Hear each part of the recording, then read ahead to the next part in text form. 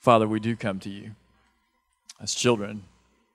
And Father, we pray that as we come to this time where we just sit and listen to your word, myself included, Father, we pray that you would give us ears to hear, humility to listen and consider. Father, we pray that the Spirit would lead us and change us by your word. Father, I pray that as your children, that we would honor you just in our spirit towards you. So God, we just thank you for the opportunity, the freedom to worship. Father, we thank you that we can open your word here in a public place, read it together, consider what it says to us and how it changes and transforms our lives. We thank you for Jesus, who made all that possible. Sacrifice that you made in sending him as your one and only Son for us. Father, keep that close to us today as we open your word. We pray in Jesus' name. Amen.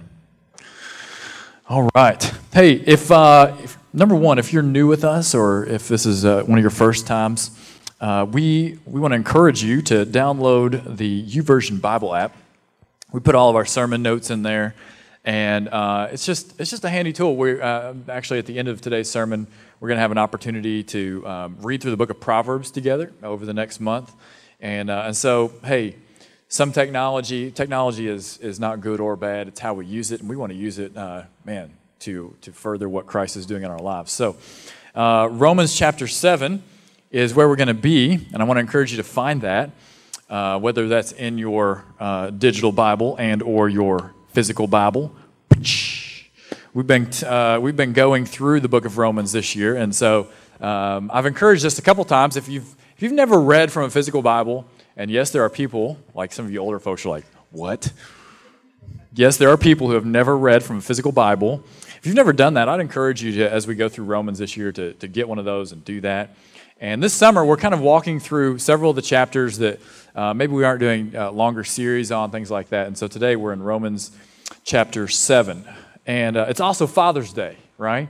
And so I would be in the wrong to not celebrate, I think, our newest father in the church family. And so we are so excited for our associate pastor, Kenny.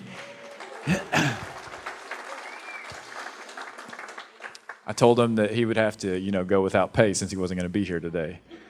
So, no, I'm kidding. Kenny and Megan and now baby Lainey. So baby Lainey came Friday morning, and everyone is doing well. So we're excited for him. I'm sure as his shirt suggests, he'll be a super dad. So, all right, so it is Father's Day. Here's what I want us to do, because I just like to do things that make everybody a little bit uncomfortable. I want you to ask the guy closest to you, maybe they're a dad, maybe they're not, what is the household chore that overwhelms you the most? All right, ask the guys around you, 30 seconds, go. What's the household chore that overwhelms you most?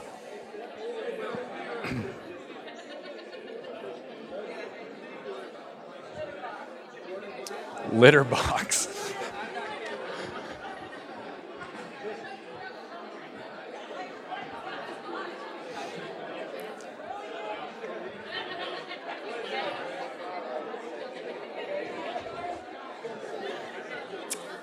All right. There's so many. All right. We got to get this under control. I'm worried. All right. Let's bring it in. Bring it in, folks. Welcome to Christ Community if you've never been here before. This row is just out of control. I heard litter box. I heard there's just too many. Those two. Somebody separate them. We got. Man, this is rough. All right. So, all right. Wow. I'm throwing off my game a little bit here. Whew. Okay. So for me, the household chore that overwhelms me the most. And it's my household chore, right? So we have chores divvied up at our house. And it is my chore. and I do it with great joy and pleasure and as I serve my family. But laundry it is an overwhelming task. And I was inspired this week by a dad mom, and I'd like to share his inspirational story with you. We've got a short video here. Dad mom. Hey, there is no judgment for real if we have any dad moms in the room. In fact, there's major props. But it's just fun to think about that, right? And so for me, laundry, it's on my task. It's something I do lovingly. But there was a moment that I realized that laundry wasn't something that I do. It wasn't just something I do, but rather it was something that was undermining and taking control of my life. There were two things. One was looking over to the side and seeing the growing laundry basket of socks that didn't have a match. And I realized that this was something that I couldn't get control of. That, there was no cure for the unmatched socks. But the one that really gets me is when you're folding a piece of laundry and you realize that you've not seen anyone in your family wear that piece of laundry ever. But you've now folded it about 6 times. And you're like, how does this happen? How does laundry go through the laundry cycle multiple times without ever being worn or used? It's those two things that made me realize that laundry wasn't just something I do, but it was something that was beginning to control my life. It was something that was undermining and seeping into the cracks of everything that I did. And so you can pray for me in that struggle, please. Believe it or not, I think that same struggle is a struggle that Paul speaks to here in Romans chapter 7. But he does it in relation to the idea of sin. Sin, like laundry, isn't something that you do. It's something that's overtaken you. Sin isn't something you do, it's something that has overtaken you. And Paul, he begins to address this idea as he writes to the Romans in Romans chapter 7. And he really, this is, we sometimes read the Bible and we forget that, real people wrote it to real people. And when we begin to get into Romans 7, we're going to begin to see this guy, Paul, who is a hero of the faith, who wrote most of the New Testament, really begin to lay out in front of his readers the fact that he had real struggles too. The fact that he saw that sin wasn't something that he just did, but it was something that, just like everyone else, had undermined his life, had really taken him hostage. And so we're just going to begin to walk through some of these verses together and begin to consider how it impacts and affects our life. So Romans chapter 7, verse 1, Paul says this: "Since I'm speaking to those who know the law." Well, I want to stop us right there because I want to make sure that we're speaking to a group that knows the law. What is the law when they say that? Well, if Paul's writing this to a Roman context, yes, it's like all of the Old Testament law and rules, but all of that boiled back down to and came down to the 10 Commandments that God gave to Moses on the mountain and that many of us are familiar with, even if maybe you've never been to church before. Something cool about this is that right now in Community Kids, they're in the middle. It's a VBS month. They're doing a special Step Into My Shoes thing. But they were doing, over the course of the year, this thing called New City Catechisms. And they've been learning the 10 Commandments. They've been learning some of the 10 Commandments, the law. And so those 10 Commandments, that's the law that Paul is referencing. And he says to the Romans, since I'm speaking to those who know the law, you know the 10 Commandments, brothers and sisters. Don't you know that the law rules over someone as long as he lives? And then he goes on in verses 2 and 3, and he gives us a first example that many of us can relate to. He says, for example, a married woman is legally bound to her husband while he lives. But if her husband dies, she's released from the law regarding the husband.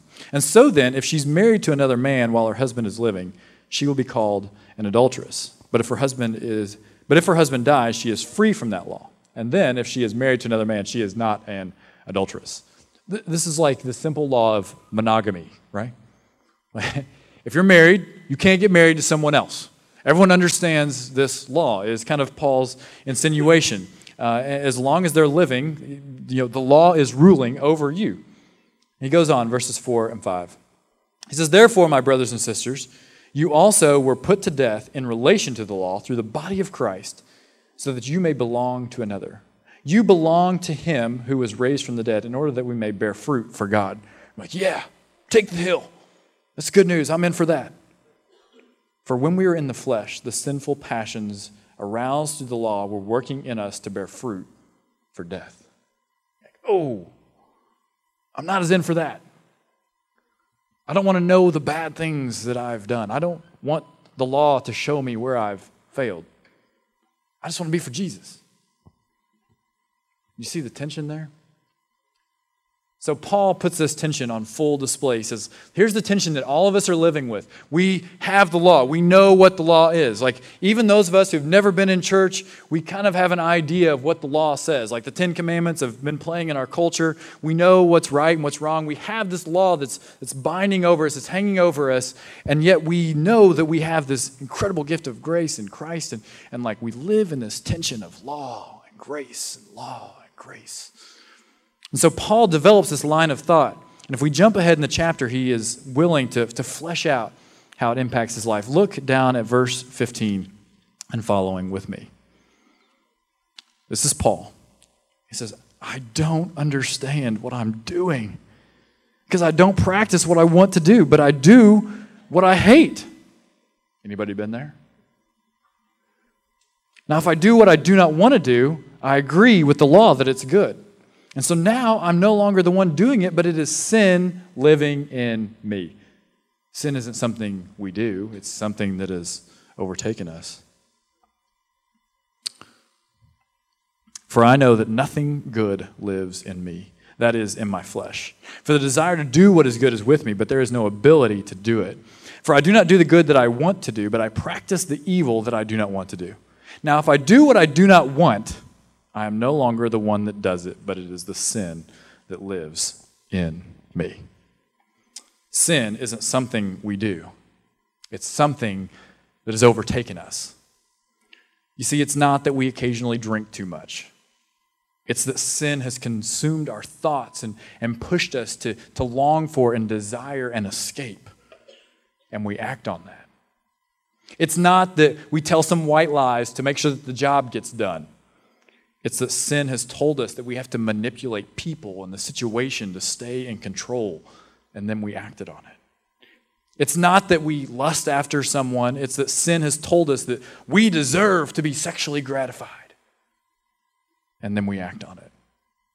It's not that we waste our money, it's that sin has told us that we need more of it before we ever spend it, and we begin to act on it. Sin isn't something you do. It's something that's overtaken you. And when we begin to think of sin as simply something we do, what we're doing is we're not giving Satan nearly enough credit. We underestimate our opponent. We wrongly believe that we are in control, that we can handle this. This morning I walked outside and there were storms last night, right? And our trash cans had been blown over in the storm. I love when God does this, like he gives you a sermon illustration the morning after, like, oh yeah, we're working that in. And I look, and all my trash is spewed out in the driveway, right, where the trash can has fallen. And I'm like, man, we did everything right. We threw our trash in the trash can, which at our house with little kids is a big deal. It got in the bag got to the trash can outside, like everything, like we were golden. We thought we had our trash under control, and then a storm came. A storm came, and all of our trash was spread out in our driveway for everyone to see. Isn't sin that way sometimes? Sin isn't something you do, it's something that's overtaken you. Lewis Sperry Chafer said this: sin is a restless unwillingness on the part of the creature to abide in the sphere and limitation in which the Creator, guided by infinite wisdom, had placed him. Now that's really wordy, but it's really good. Sin is this unwillingness, like restlessly unwilling to just live within the bounds that our Creator God has given to us, and they're big, big bounds and boundaries. Sin isn't something you do, it's something that has overtaken you. So what are we to do? Right? Like, this seems hopeless. When you begin to realize that it's not the little white lies that are like that all encompass our sin, when it's not the things that we do, but sin is actually working and weaving its way into the nooks and crannies of your heart and your mind and your soul, like sin is overtaking you. It's the sock that keeps showing up in the laundry even though nobody can wear it anymore. Like sin is, like, what do we do? This is hopeless. The storms of life are spilling our trash out in our driveways. Like, it leaves us feeling gross and incapable. And even Paul, who wrote most of the New Testament, is willing to write and bare his soul here in Romans 7 and say, listen, I'm dealing with this tension because the good that I want to do, I don't do. But Paul also knew the good news, that Jesus rescues you from what's wrecking you. Jesus rescues you from what's wrecking you. Verse 24 and 25, Paul writes, what a wretched man I am. What a wretched man I am. Who will rescue me from this body of death? Thanks be to God through Jesus Christ our Lord. So then, with my mind, I myself am serving the law of God, but with my flesh, the law of sin. I want you to notice, he says, like the tension remains, right? Like in my flesh, I'm still serving this law of sin, but in my mind, I'm serving the Creator God who sent His Son Jesus to rescue me from the things that are wrecking me. There's a tension there. The sin that you underestimate, Jesus eliminates. He's rescuing you from these things. And so we need to think about what these two verses, 24 and 25, we need to think about the realities that they set in front of us. If we're wrestling with the law of sin, what does that mean? It means that we must recognize that our flesh craves sin. It craves sin, and that sin is wrecking our lives, whether we recognize it or not. Your earthly self craves sin like I crave a hot Krispy Kreme donut when the light's on. Like it just wants it. There is no driving by the hot and ready light. Sin craves. Your flesh craves the sin. But if I gave in to my Krispy Kreme craving every time, I would weigh several hundred pounds. I would lose the ability to walk. I would develop diabetes. Every time. If I did it every time, it would be bad. Eventually, I wouldn't be able to do any of the things that I really love to do. You see, we must not underestimate sin. Because what we learn is that our flesh craves sin. And the sin that our flesh craves, I like to say that it has legs. It has legs. It begins to walk all over us. So what do I mean by legs? I got a little bit of teacher in me, so this is a cheesy acronym, but I bet you don't forget. All right? Number 1, sin begins with a lack of peace. A lack of peace. Isaiah 57, verses 20 and 21 says this, but the wicked are like the storm-tossed sea, for it cannot be still, and its water churns up mire and muck. There is no peace for the wicked, says my God. You know, all of us, because of the law, we know when there's that lack of peace, when things aren't quite right, there's a lack of peace. It begins there. But it moves on to being enslaved to repetitive sins. Enslaved to repetitive sins. How many have spent seasons here? There isn't any peace. You know the things that you're doing that you don't like, but you can't seem to get away from them. Proverbs 5:22 reminds us, the wisdom of God, that's how it's going to be with sin. A wicked man's iniquities will trap him. He will become tangled in the ropes of his own sin. This is what happens because of our flesh. We lack peace, and then we become enslaved to repetitive sins. And then when we can't seem to get ourselves out of that cycle, this nasty little word called guilt creeps in. Why can't I get myself out of this cycle? Why can't I stop doing this? The tension that Paul describes in verses 15 through 20 becomes real in our lives. Ezra 9:6 puts it this way, and I said, my God, I'm ashamed. I'm embarrassed to lift my face towards you, my God, because our iniquities are higher than our heads, and our guilt is as high as the heavens.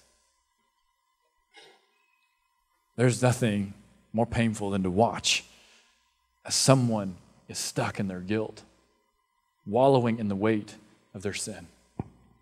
Sin creeping in, taking legs, beginning to walk all over us, leading finally to separation. You know, when we felt guilty for long enough, we just began to give up. We began to feel like God's not there. We began to avoid God because of our embarrassment. Maybe you're here today. Isaiah 59:2 says, "But your iniquities are separating you from your God. Your sins have hidden his face from you so that he does not listen." Nobody likes to talk about this, but you must recognize that there is a fleshly part of you that is going to crave sin as long as you live. It's going to want the Krispy Kreme donut as long as you live. Caitlin got me a dozen donuts. Actually, I should back up. Caitlin got us as a family yesterday for Father's Day a dozen donuts from Dunkin' Donuts. This morning she says, "I think there's one donut left if you want to take it with you to church." That was supposed to go for both mornings. I only had 6. It's a real struggle, okay? Like this is an honest illustration. It's not just using Krispy Kremes. You have to recognize that there's a fleshly part of you that's going to crave sin. It's going to continue to return and to live in that repetition, being enslaved to sins, ultimately leading to guilt and separation from God.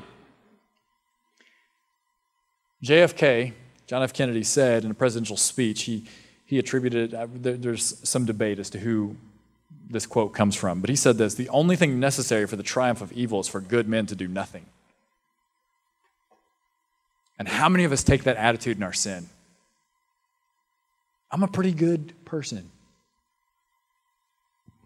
We must do something. But what?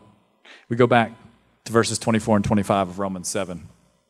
"What a wretched man I am. Who will rescue me from this body of death? Thanks be to God through Jesus Christ our Lord. So then, with my mind, I myself am serving the law of God." We begin to battle back against sin with our mind. You must, it is mission critical that you decide to give your heart and your life to Jesus. Because to do nothing is to concede the win to sin.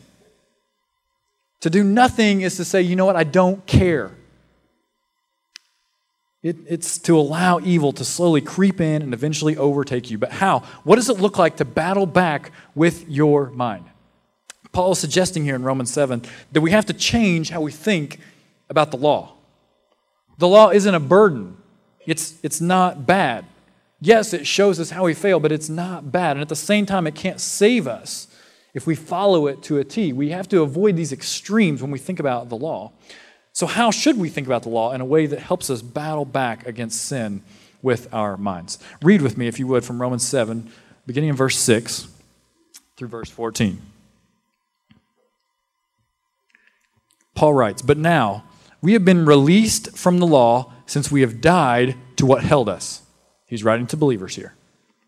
"So that we may serve in the newness of the Spirit and not in the old letter of the law. What should we say then? Is the law sin? Absolutely not." Here's where he's changing their thinking. "On the contrary, I would not have known sin if it were not for the law. For example, I would not have known what it is to covet if the law had not said, 'Don't covet.' And sin, seizing an opportunity through the commandment, produced in me coveting of every kind. For apart from the law, sin is dead. Once I was alive apart from the law, but when the commandment came, sin sprang to life again, and I died. The commandment that was meant for life resulted in death for me. For sin, seizing an opportunity through the commandment, deceived me, and through it killed me. And so then the law is holy, and the commandment is holy and just and good. And therefore, did what is good become death to me? Absolutely not. On the contrary, sin, in order to be recognized as sin, was producing death in me through what is good, so that through the commandment, sin might become sinful beyond measure. For we know that the law is spiritual, but I am of the flesh, sold as a slave of sin." What does that mean? Let's try to simplify that so that we can take it with us in our backpacks as we go outside with Jesus. right? So here in America, look at this great flag. This is amazing. Look at that. Here in America, we think of the law equaling freedom. Right? The law is what protects our freedom. It's what gives us freedom. That's in America. That is not how God's kingdom works. What Paul says, the right thinking that we need to have about the law, is that the law shows us where we fail. The law shows us where we fail. And you're like, then why is it good? Like, why would I want that? Because when we know where we fail, we then know how we can move forward. You may have been told by me at some point, you may have heard me say, fail forward. This is what I'm talking about. I want you to think about, maybe you've seen a video where you've got an off-roading Jeep, and they're like going through some crazy whatever, and they get stuck. When a vehicle gets stuck, what do they do to keep moving forward? Well, they've got to find the tire that's spinning. They've got to figure out where they're failing, and they've got to change that so that they can go ahead and keep moving forward. We must do the same thing, and that is what the law helps us to do. The law isn't to set you free. It's to show you where you fail. And when you know where you fail, you find that that is the thing that moves you forward. You're like, what does that have to do with my life? What about all those times that you've been stuck spiritually? It just seems like nothing has happened. There's likely sin that's keeping you there. There's likely something that you haven't given over to Christ. There's likely something that the law is trying to show you about yourself that will help you to move forward.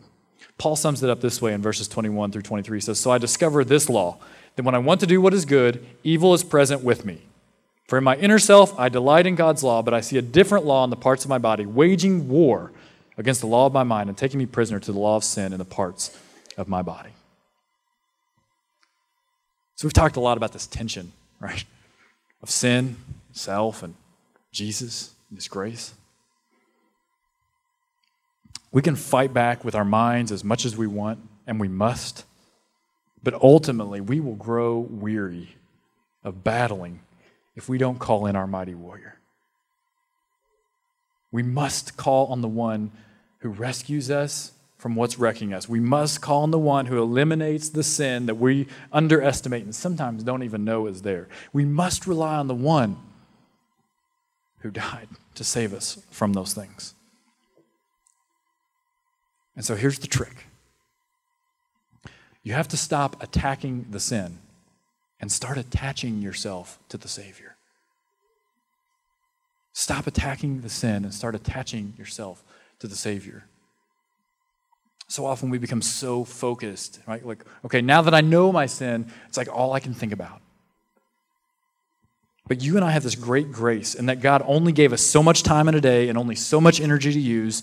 And Jesus is so good that He protects us from ourselves by placing these limits on us. And so if we can figure out how to use our time and our energy to chase after and delight in Jesus, if we can figure out how to attach ourselves to Him with all of our heart and all of our mind, all of our soul and all of our strength, then He begins to eliminate the sin that is living in our lives. You see, it's not even for us to try and defeat it because we can't. Yes, we want to eliminate sin. Yes, we want our lives to look different, but we don't go about that by trying to attack sin on our own. We win by attaching ourselves to the only one who can, to the one who's already defeated sin and death, to the one who is rescuing you from what wrecks you. So I want to give you 3 super practical ways to attach yourself to Jesus this week, and then I'm done. Number 1,